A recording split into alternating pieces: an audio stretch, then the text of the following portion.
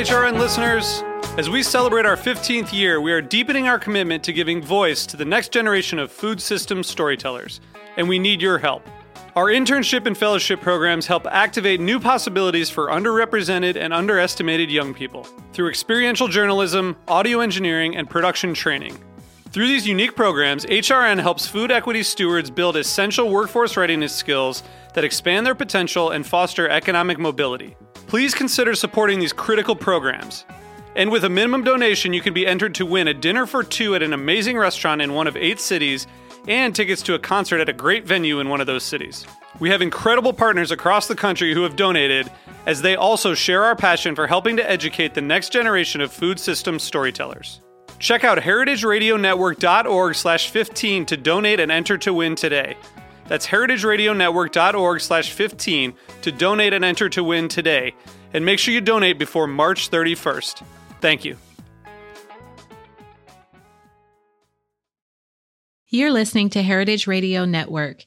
HRN is food radio supported by you. Learn more at heritageradionetwork.org.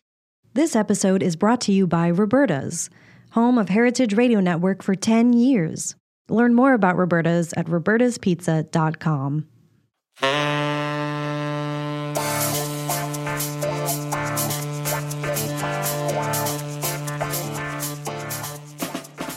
Welcome to Culture and Flavor. On today's episode, we are going to talk with the amazing, the incredible Todd Richards from Chicago, south side of Chicago to be exact. He is the culinary director of Jackmont Hospitality, mastered his culinary skills studying under some of the industry's most renowned chefs.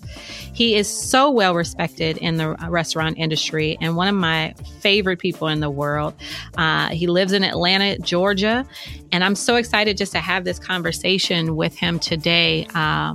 Just 2 native South Side of Chicago residents to talk about our journey in the food and the culinary world and just our memories of the South Side of Chicago, why we migrated to the South, back to the South, and all of his amazing projects that he's doing right now. Todd, welcome to Culture and Flavor. Zella, thank you so much for having me. It's so great to be on your show. I think you were on my show at one point in time, and then I said, Zella, take over my show. And then Zella said, I want my own show. It's like, you know what? You damn right you need your own show. So this is so much fun. I am so glad to be here and so proud of what you're doing as well. Thank you so much, Todd. I want to just, start the conversation about growing up on the South Side of Chicago and just really painting the picture of what that was like for you. And, I'm going to ad lib and just, add my own 2 cents. What, time period are we talking about when you grew up on the South Side of Chicago?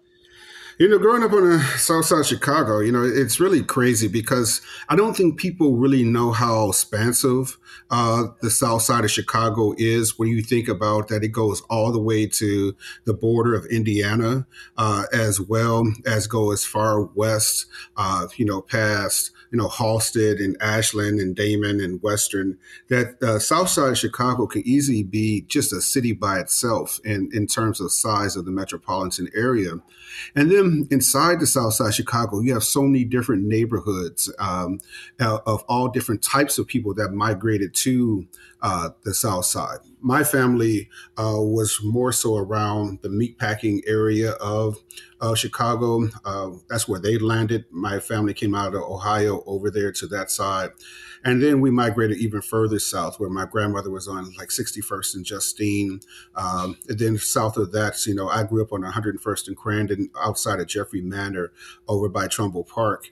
And so it was really great to be on that side because I was a little bit closer to the lake with Rainbow Beach right around the corner from us and things like that. So I got to, have that inside of the South Side of Chicago feel, but also spend a lot of time on the beach in that area. And of course, most people don't know, if showing our age here, that the Blues Brothers, when it was shot in Chicago, that bridge right there on Calumet Fisheries is right there as well.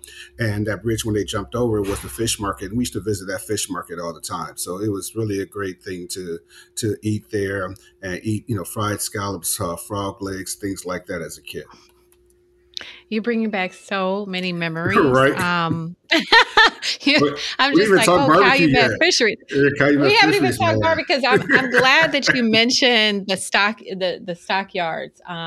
My people, and I also want you to touch on that. But my people migrated from New Orleans. They took that train from New Orleans from Mississippi and from well, my mother's side from North Carolina. They went to Indianapolis. And this was during the Great Migration. So we are the grandchildren of the South, right? And, the South Side was a really unique place during from I think the 30s until the 90s, until at least, hundreds of thousands of us left and repatriated back to the South, right?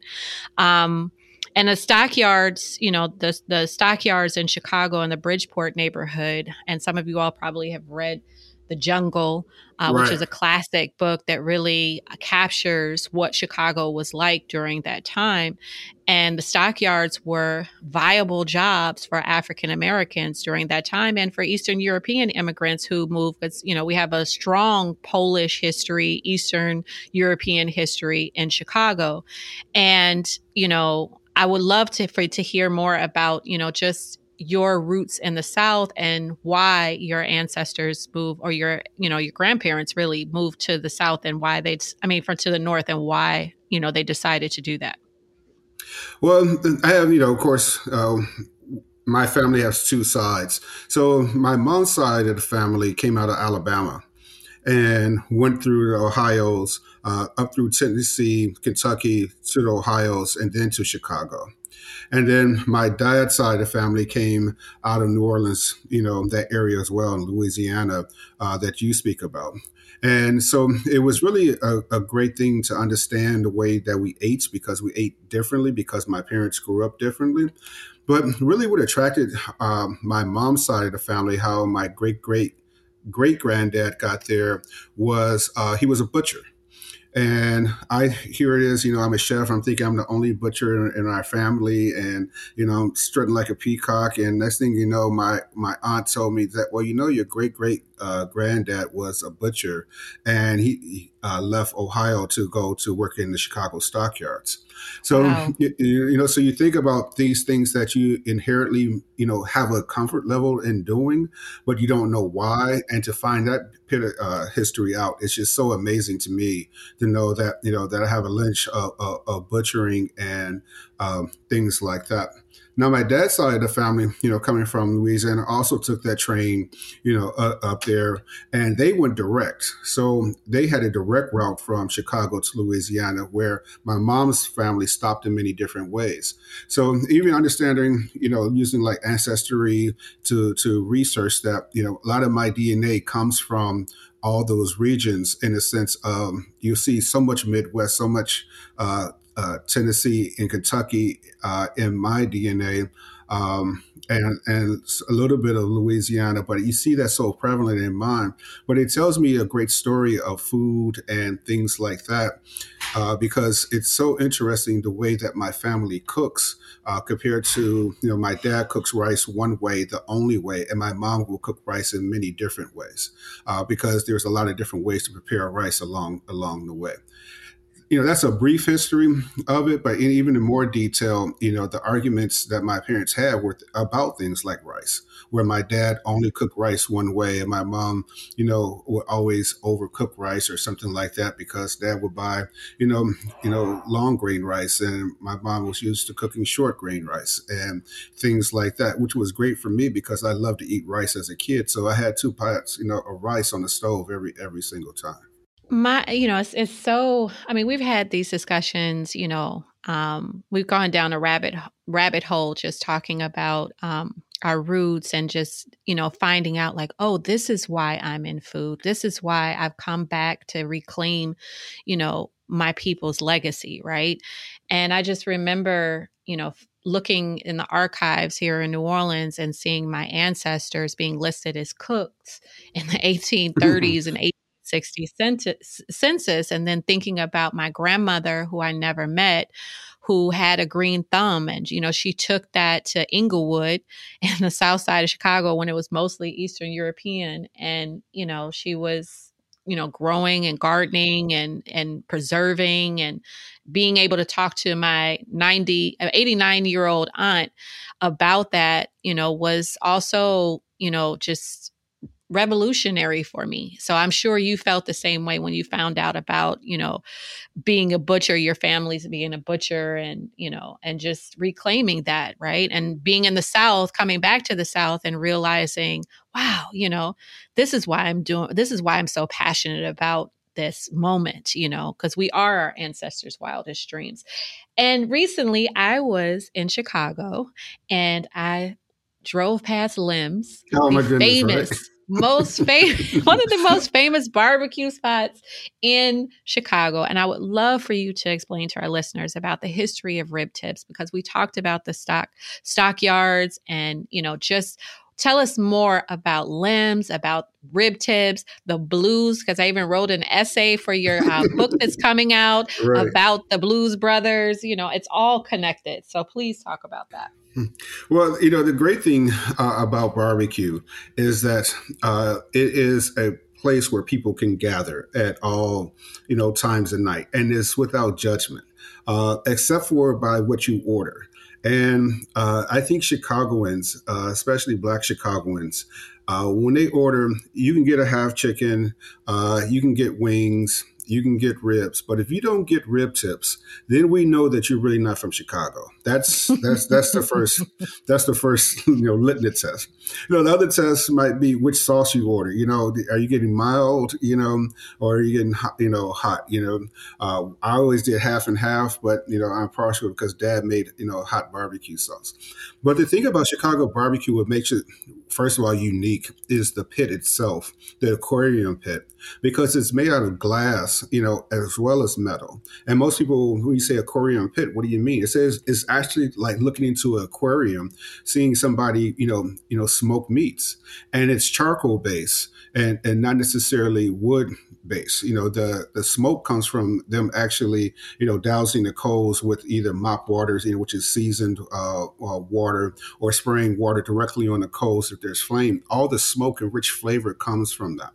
And it kind of makes sense, though, when you think about Chicago and the demographics of, of the trees and things that are around there, that the woods that are in that area burn really fast and really quick. So, you could not smoke meats for a very, very long time because the wood would burn so quickly. So, but charcoal naturally burns slower. And that's one reason why, that's really unique to Chicago. But also, what makes it unique is actually using rib tips, because most people do not separate the tip from the actual spare rib. And you go on the north side of Chicago where you will see, items like spare ribs or even baby back ribs. That's very unique to the north side of Chicago. But rib tips are a classic, Black Chicago food. And it is, to describe it, it is probably about 80% meat and about 20% gristle. But the gristle, what it does is that it keeps the food, keeps it moist, and also helps as a tenderizer for the rib tips. And it allows it to actually cook faster, so you're not cooking it for as long time as we would compare to in the South, where they say low and slow. I would say that Chicago barbecue is more of a medium heat, so the cooking process is a little bit faster, but it's more intense because the aquarium pits actually don't allow for evaporation like a wood or metal pit would do so. So it's a little bit technical, I'm saying here, but that's the other part too. And then you think about, all of us coming up in the stockyards, the rib tip was actually just a piece that no one really desired to have because of the amount of gristle and things like that. Now, my dad would tell you that there's two different types of rib tips. The one is from the bottom of the spare rib, and then from the back of the spare rib as well. When you get to that smaller end of that rib, they used to cut that back off. It looks like a piece of flank steak, but it actually is flank rib. So that was something that they did probably up to about 1960, 1970. After that, they used to leave that on. We see it in the stores now. You'll see that back flap meat on the back of the spare rib. But that really used to be part of rib tips as well. And then sauce. Now, sauce might be Depending on which neighborhood you came up in, that might be a little bit different. Whether it was like open pit was a great sauce that people use a lot, but Lim's sauce was really had a good amount of vinegar in it, which I think was really the best way to serve with pork dishes. Open pit, you can put that on chicken, whatever, but Lim sauce, that mild sauce, when you got it right and you dipped it in there and they brush it and then it caramelizes on top of those rib tips. And it's definitely a 20 napkin job. Another thing is you judge people by is like if you see somebody pick a rib tip up with a fork, they're not from Chicago. That's sacrilegious. It's like you just don't do that.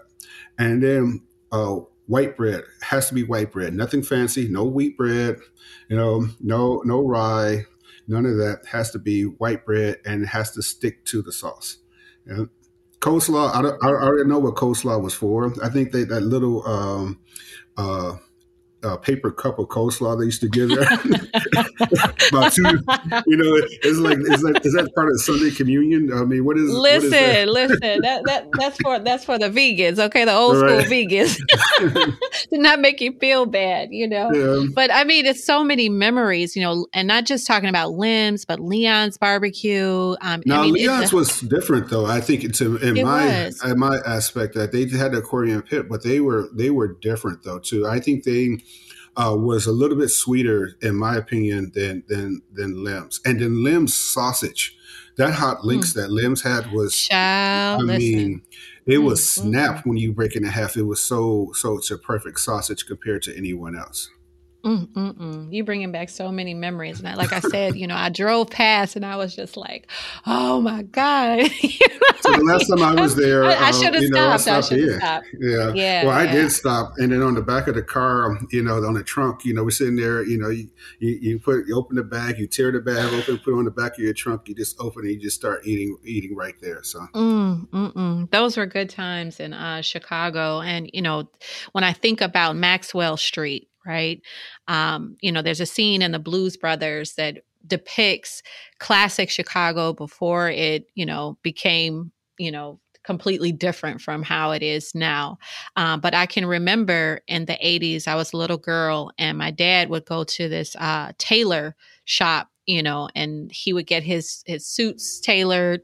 And I can't remember, it was a mostly Jewish owned, stores, but it was a bustling open market area. And you could see the old blues man on the corner from Mississippi, from Arkansas, playing the harmonica, playing the guitar, and it was just an amazing scene to see. And now it's more, it's all owned by UIC and it's completely different. And there's nothing like that today, but I cherish those memories. And my brother would always say, if you go to a barbecue joint in Chicago and you don't see a pimp, preacher, and a teacher, leave. It's no good. The thing about Maxwell Street, which was unique, also, is that bartering was just as much or just as important as having cash. That just because you didn't have enough cash does not mean that you could not buy what you need to buy.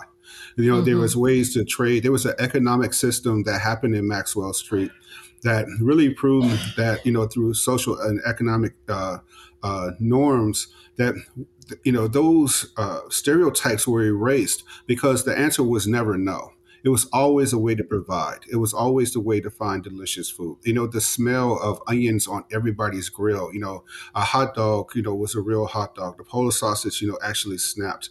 But the freshness of the tomatoes or the cucumber that went on that hot dog, was paramount. No one served you a mushy tomato on their hot dog.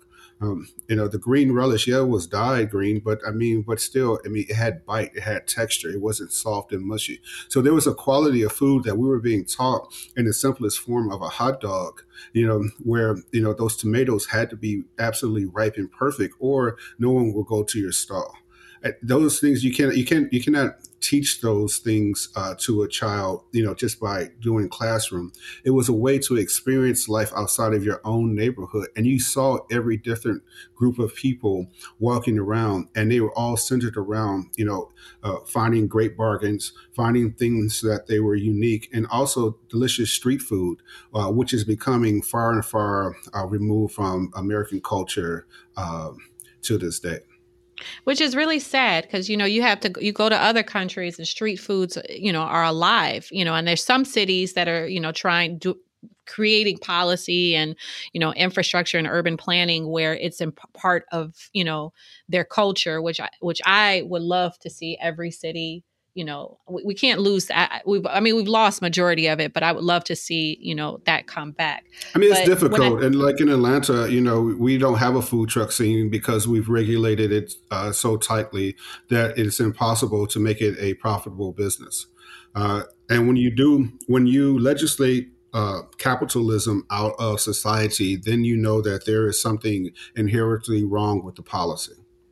Yeah. Yeah. And when I think about, some of the old soul food classic restaurants in Chicago, and I think about Army and Lou's, I think Queen about Isola's, Queen of the Sea, Gladys's. I remember being a little girl and, my parents would go there and have meetings and, Mayor Harold Washington would be there, Muhammad Ali when he was Cassius Clay, all Right. the greats were at Gladys's, and it was one journalist who wrote about the article and gave a food review. This was back, I think, in the late 80s or early 90s, and it shut down. And so that the generations that could have, taken the torch up, it's gone. So you don't know what happened to those pictures on the wall or the recipes, and those recipes probably went to the grave, and you don't know what happened to those famous photos that were, part of our culture. Why did you decide to move to Atlanta and revitalize this culture and tell your own story about growing up in Chicago and connecting it to the South? So tell me why you left and went to Atlanta. Well, it's really understanding, first the part about the soul food restaurants in Chicago and the parallels to the South. Those were epicenters of meeting place, for civil rights movements, for communication, for voting, and also a way to unite the neighborhood as well. And those locations, unfortunately, became part of gentrification. And you really have to understand, people have to understand what gentrification really starts with. And it starts with taxes. Taxes on businesses, taxes on land and things like that is the first sign of gentrification happening. And when the taxes outweigh the mortgage or the rent of locations, then you're definitely going to put someone in economic failure really, really quickly. The important thing for me is that when I got to Atlanta, and I came from Freaknik, and I'm proud of it. I'm a Freaknik baby. Let's go Freaknik. I came down here for a party. I snuck down. I wasn't supposed to be there. Right? Saw all these beautiful people. I was too young. Right? Well, look like I told my mama I was going. I told my mother I was going on a college. I was in high school. I was going on a college trips. Right. Well, you did. It was a college trip, all right. But there was a lot of education that went on through Freaknik too. That's a whole nother conversation. But when I got here, and I started in the culinary field, and what was really obvious to me that my first job when I went into the hotel, it was Occidental Grand Hotel, now it's the Four Seasons Hotel, that the chef de cuisine there asked me what was I going to cook. Was I going to cook fried chicken, mac and cheese? Why was I here compared to this fine French food or fine Italian food that this hotel was being built on? And so it taught me shame right away, that I should be ashamed of our food because it does not match up to, the French and all these other cuisines. But then as I got more experience, I started to see that the same techniques that my dad was doing, my mom was doing, or my family was doing, was the same techniques that this lauded French cuisine and Italian cuisine was doing. And then when I got to, my first AAA 5 Diamond Awards and was on the stage, and I was the only one that looked like me on the stage, I knew that I had to change something, because I knew that there was cooks out there that looked like me that were colossally better than me because I was still learning myself. And it would have been improper for me to take the entire spotlight and not A, spotlight the people that came before me, and B, build a legacy of people to come after me in order to do so. So, the behind the scene works, that I've done, with James Beard Awards and things like that, people will say to me, well, you've been nominated, but you never won. And I tell them, say, you just don't know how many times I've won. You just don't know how many times that people that I know that came out of my kitchen or people that I have influence on that actually went on to win, that who call me, at 3 or 4 in the morning or send me messages on Facebook that have won, asking me about recipes and food costs and things like that. I've won so many times, it's really the way that I believe that I am fortunate enough to understand numbers and food and can shape the community of African American chefs so that they can continue this long tree of cooks and chefs and restaurateurs and revitalize our foodways in our own neighborhood. I think also that's one of the reasons why I loved your book Soul so much. A lot of people, there's so many misconceptions about people born and raised on the South Side of Chicago and not understanding the South Side of Chicago because of popular media, focusing on the violence, right? And the negative stereotypes that come out of Chicago. But I want our listeners to understand, as a Chicagoan and, as we grew up, our memories, as much as it is soul food, it's also Puerto Rican cuisine, eating jibaritos, arroz con gandules. I remember when my grandmother died, my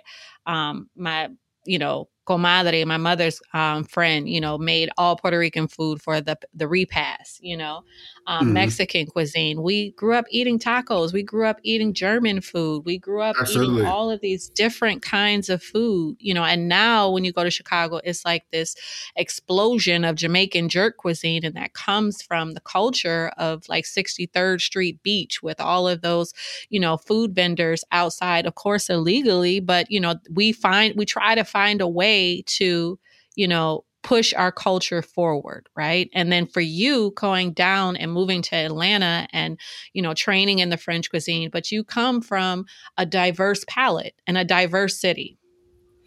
I definitely would say that 1,000%. And I grew up on the south side, but closer to the southeast side is really where I was. So I grew up near Avenue K, which just really starts Latin Town, and always ate tacos. And it was nothing for my family to go and pick up some tacos and go to a soul food place and pick up some collard greens and yams, and that would be a meal, for us.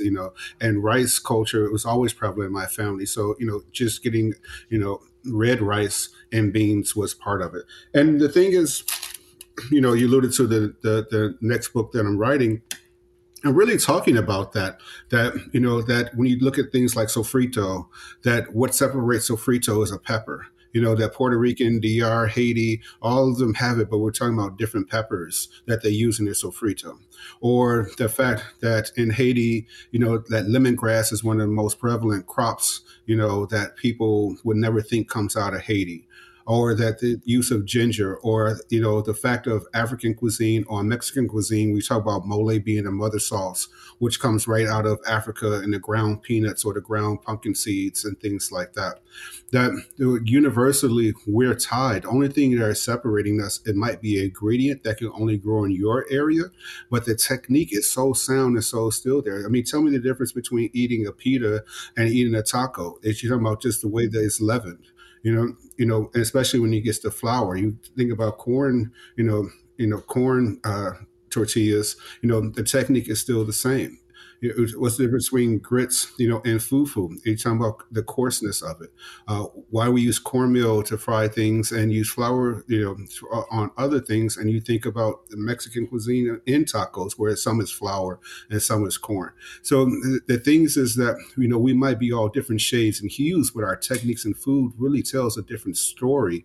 That we are uniquely, the same, and that universally we say that we're minority, but we're only perceived to be a minority in this country, where people who look like us are the majority of the people in the world. Absolutely. Absolutely. This episode is brought to you by Roberta's, home of Heritage Radio Network for 10 years. Roberta's was founded in Bushwick in 2008 and has become one of the most iconic restaurants in the country. HRN made its home inside of Roberta's in 2009, and together they have become part of the DIY fabric of the neighborhood. Roberta's, the pizza restaurant, is open for lunch and dinner 7 days a week and serves much more than just the famous wood-fired pizzas. Their team dreams up new salads, pastas, and sandwiches on the regular. Roberta's Tiki Bar is alive and well in the back garden, serving up frozen drinks in the summer and hot toddies in the winter.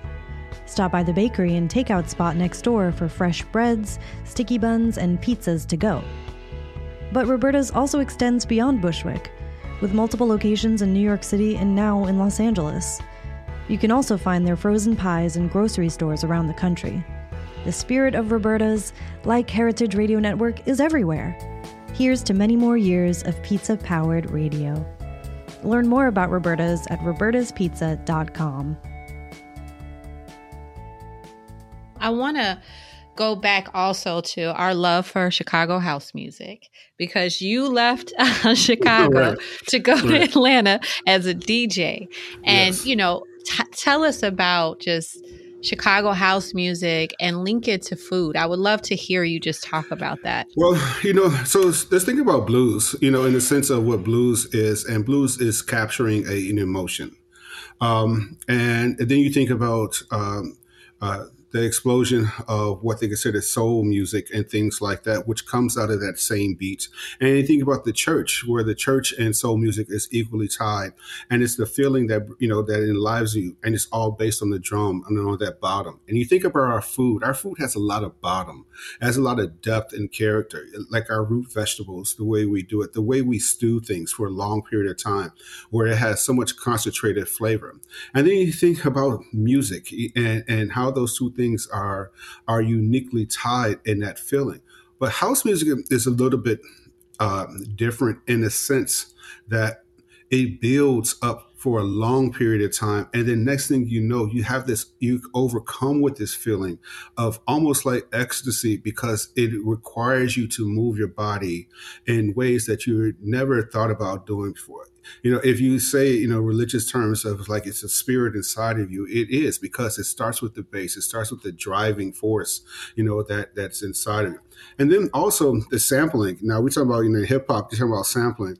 The era in which I grew up, with these like, Ron Hardy, Frankie Knuckles, Oh, man. Charlie, Jack Master Funk, Chippy, Maurice Joshua, I can go Gene Hunt, I can go with and I still probably have one of the largest records collections, known, is that the edits of the repeating of that same spiritual belief, those edits will put you in a trance. And it was almost, if you think about Haiti in the sense of voodoo, where you're just uplifted and there's no care in the world. And you spoke about gang culture in Chicago. And when we had those house parties, and you will find, Vice Lords, Disciples, Blackstones, all there was no sets. Not in there. Yes, there were no sets. It was Not in our there. sacred place as teenagers to go and listen to music and to be about a culture. And house music is a culture. It is a feeling. It is a movement. It is a sound. It is a history. And it's still rooted, though, in classical music, the way that things are either sampled or the way items are produced. And coming to Atlanta already was starting to touch on it when I first got here, but there was a big explosion afterwards. And now you see it more prevalent now in Atlanta than ever before.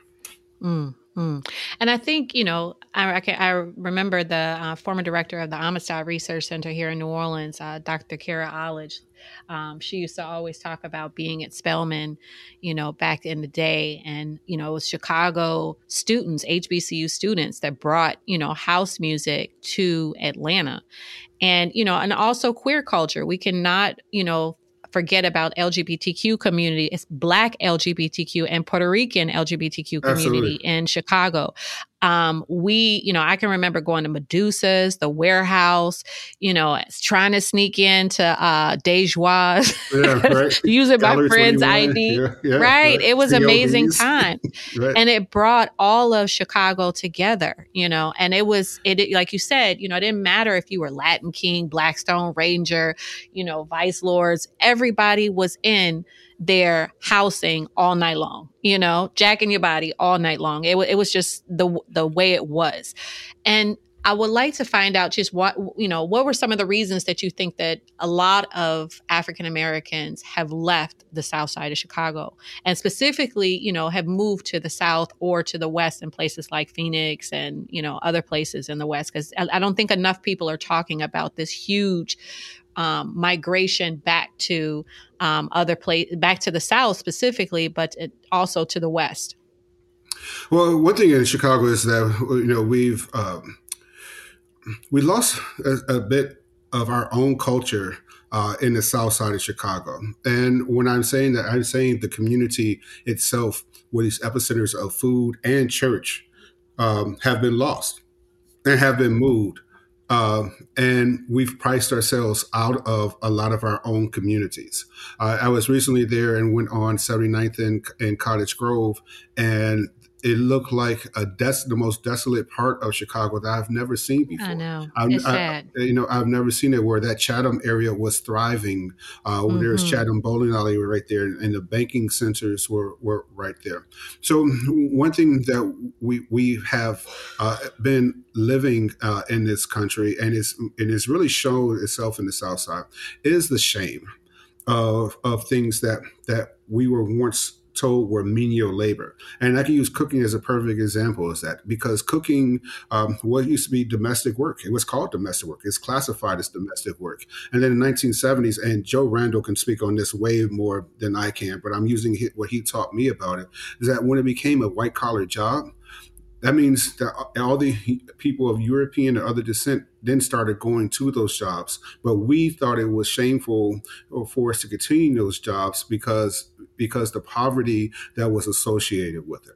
And so what we have to really do is really start changing our own narrative and telling these stories that, first of all, soul food is not fattening. Soul food is 95% vegetables. We couldn't even afford meat. So let's understand that, those things like that. Fried chicken is a preservation method. You don't have to do it that way. And actually, my grandmother, she broiled more catfish than she did fried catfish. So we have to start telling these intricate stories of our neighborhood. And then we have to get back to farming. We have to get back to farming in our own neighborhoods, in our own communities, and have our own farmers markets and things like that, because we have to provide these kids with fresh food. If they don't know what a fresh tomato tastes like, or a fresh peach, or go into the store and all they see is cut up watermelon, they don't even know what a watermelon looks like, so they can't even pick a watermelon. Then we're not, making new generations of what we call foodies right now that will actually go back into our neighborhood and open up more restaurants. And I just want to say, on the expressway or interstate, as some folks call it, there's, I think it's by diversity. There's a huge banner that has like a painting of the Pullman porters. Absolutely. And, the labor, waiters on the Pullman porters, the servers, those who were in some of these prestigious hotels in Chicago, which is one of the reasons why my family left New Orleans. They were listed as cooks, and then they moved, to Chicago to work in the hotels, right? Those were good paying jobs, and they were unions. They were strong unions, and they were especially the Pullman porters with A. Philip Randolph, he was, able to organize, was one of the most powerful labor unions in the country. A lot of people talk about Jimmy Hoffa, but they also forget about A. Philip Randolph, who was able to organize Black, men to vote, to help, those who were being lynched in the South and, get out the South and move to places like Chicago. And this network, this train, this transportation. And there's a scene in Malcolm X movie where, you see Malcolm X working as a Pullman porter and as a server. Although, it was, they had to deal with a lot of racism, but they were very powerful, and it was a good job at the time. And I just wonder, what would have happened if they would have still kept the union going. But that was also an American problem, because they didn't want labor unions, and they've done everything they possibly could to push unions back. Absolutely. One more thing that I really failed to mention about, the South Side of Chicago that is really uniquely important to understanding the pretense behind it is that we didn't all go to the same type of high schools, nor did we all go to the same type of colleges and universities.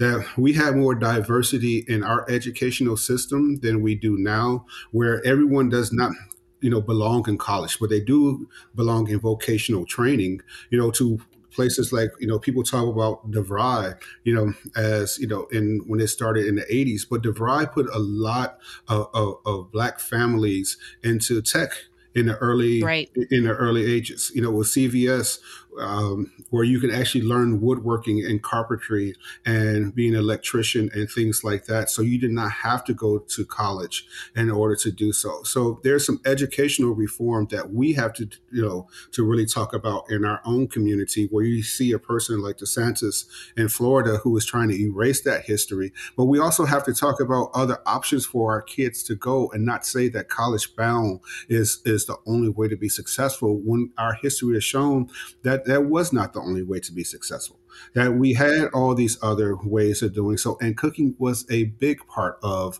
that success story that we need to revitalize in our own community. Absolutely. And, so all of these, hundreds of thousands of Black folks have been, left Chicago due to a lot of reasons, like you said, the beginnings of gentrification, this, plan to basically, take the South Side back, right? And opportunities elsewhere. Maynard Jackson, the former mayor of Atlanta, had a lot to do with that. Just, really, helping to build this Black middle most class. People may not know that, it says Jackmont Hospitality, but Jackmont is actually started by Maynard Jackson. That's who, who I'm culinary director for, but that was actually started by Maynard Jackson. Wow. And, so a lot of Black folks moved to Atlanta, which is, in a lot of ways called the Mecca. And you were there, during the, that mass migration of people from all over, to help build the Atlanta that we see today. What was it like, and how did you start building your empire? Because, you have built an empire. And I don't know if our listeners know that or not, but I want you to talk about that. Well, I can tell you one thing. Traffic was a lot different when I first got here. That's that's the first thing. It was 1.9 million people here when I first got here. It's about 6.1 right now. So you can understand that you have 200% growth, in that time period. But what it was that people do not understand the culinary history of Atlanta. That at one point in time there was 4 master chefs and 1 master pastry chef here in Atlanta, and that is the only city in the world to ever have 4. Including a master pastry chef as well. That was unheard of. And Atlanta was the epicenter for that. And one reason why the Olympics got here is because of the legacy of the food culture in here, because of the master chefs that were here as well. But also, what was great about coming to Atlanta was that there was opportunity and there was undying support from our elders who wanted us to have a pathway to success, and who always, still to this day, are looking to mentor our community in developing better ways to operate and navigate. I would say that the city is oversaturated with entrepreneurs, in my opinion, right now, because, oh, well, let me rephrase that. The wrong type of entrepreneurs, meaning that everyone Gotcha. here is an entrepreneur. Everyone here has an LLC, but all these LLCs are not hiring more people. They're like single, LLCs, hiring one or two employees. We need to have a more robust center for more jobs and more job creations by the LLCs and jobs that me or the entrepreneurs that we're making.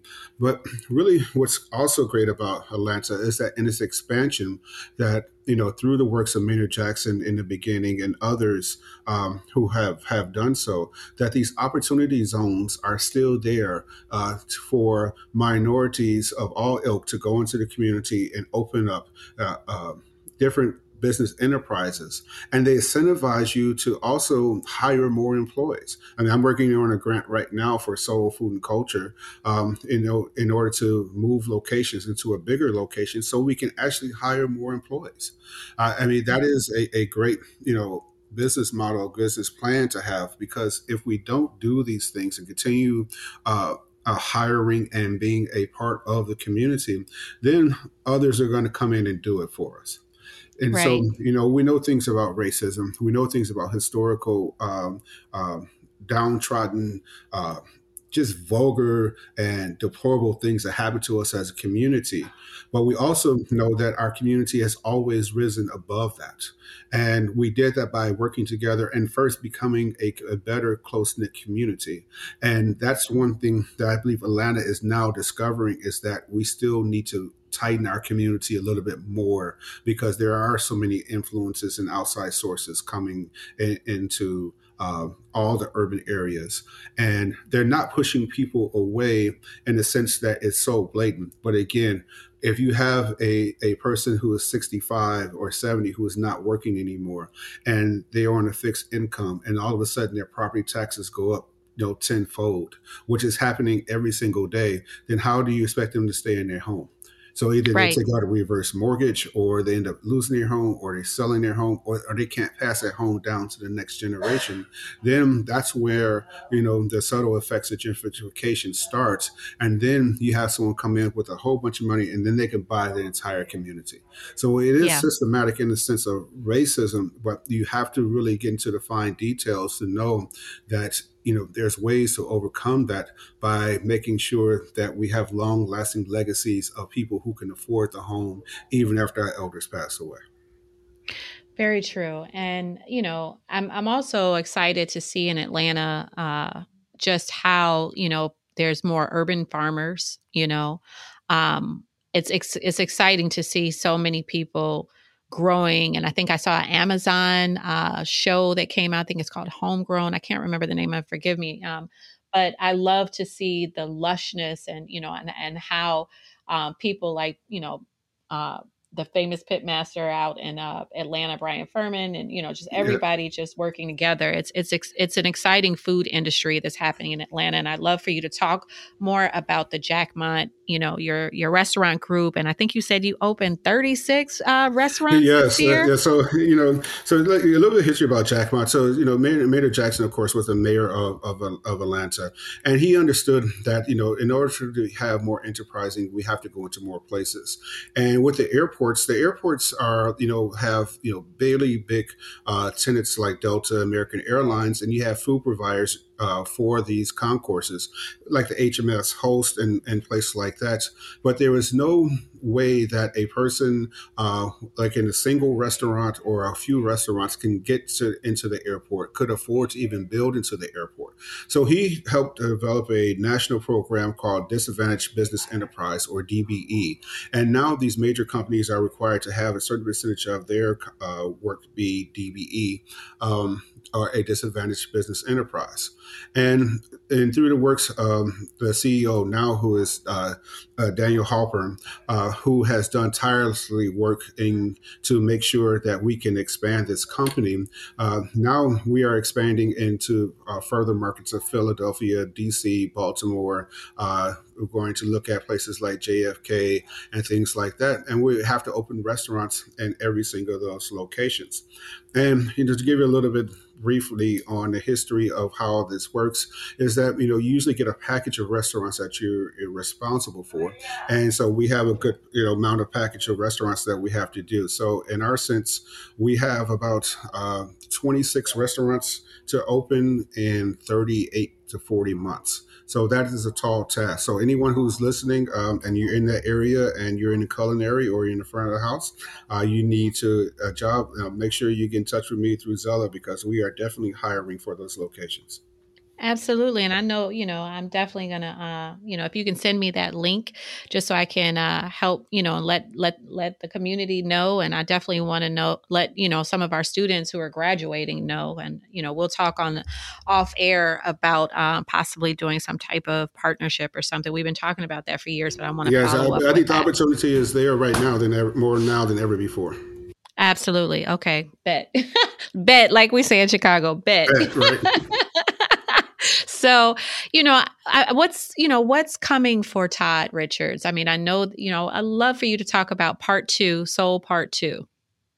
Well, I have a new book. I think the publishing date, release date is going to be fall of 2023, which is really a great time to release a book. Hopefully, I won't be as crazy busy as. Well, that's not true. I'm always busy. You're always busy. Wait a minute. Right, but it's really. I really want to start in West Africa and really tell the story of the food and how it got here and how did it expand across the country, and also show that black and brown skins are not a monolith, that we have a strong diversity in the ways that we cook, and that the migrations, we took something to the migrations, to the places that we went to, and now we're bringing things back from those places and incorporate it into our everyday cuisine, such as items like mashed potatoes. Mashed potatoes is a Midwest thing, and now you see them more in Atlanta than you used to see in soul food places than ever before. So I really want to do that. I'm also picked up another crazy art of painting, so I am starting to do a lot of painting as well. I finished my second and third piece right now. The first piece is not leaving the house. It's already on the wall. It's been confiscated. I was trying to make a little. See, you're gonna have to send me a picture of it. I want to see this artwork, Picasso. But there's heroes that I always look to, like Gordon Parks, for inspiration. Who was a super creative person that always still instilled himself in community, though, and understanding that all these things are expression, but expression without community is just simple lines on a paper. And I wanted to make sure that anything I do is uplifting our community. And you don't have to uplift your community by shunning others.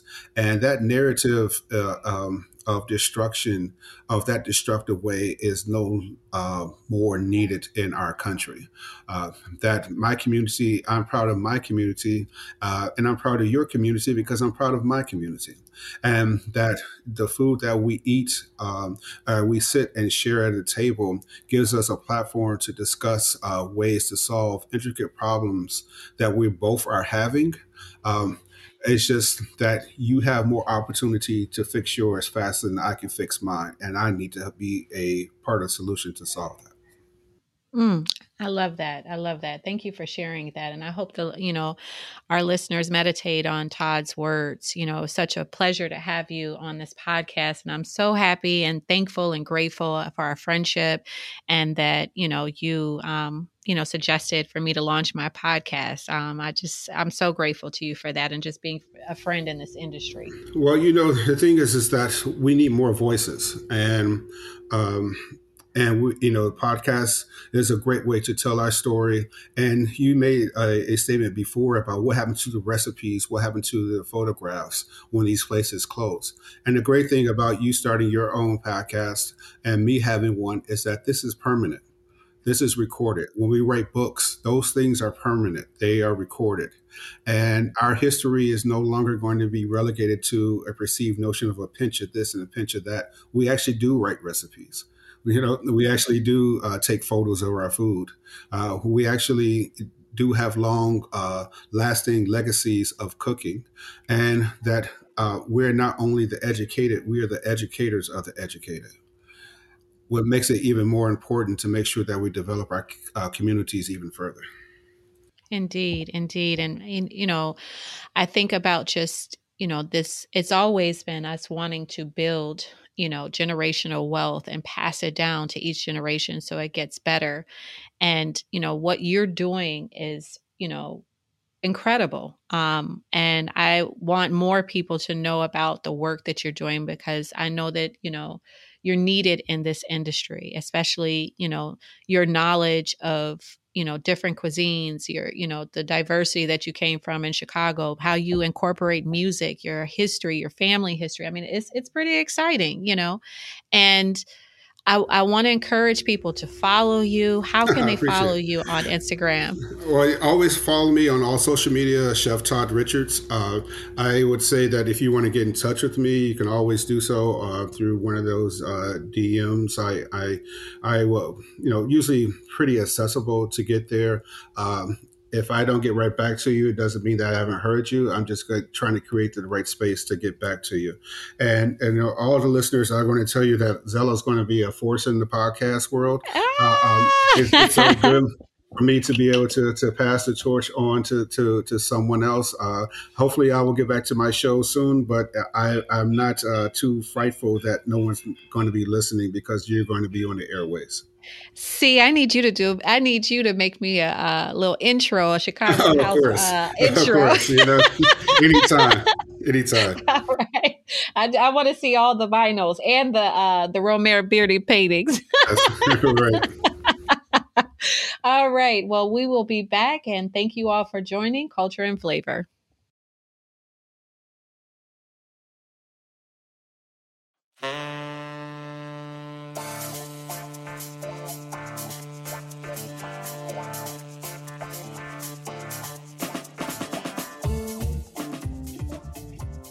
Culture and Flavor is powered by Simplecast. Thanks for listening to Heritage Radio Network, food radio supported by you. Keep in touch at heritageradionetwork.org/subscribe.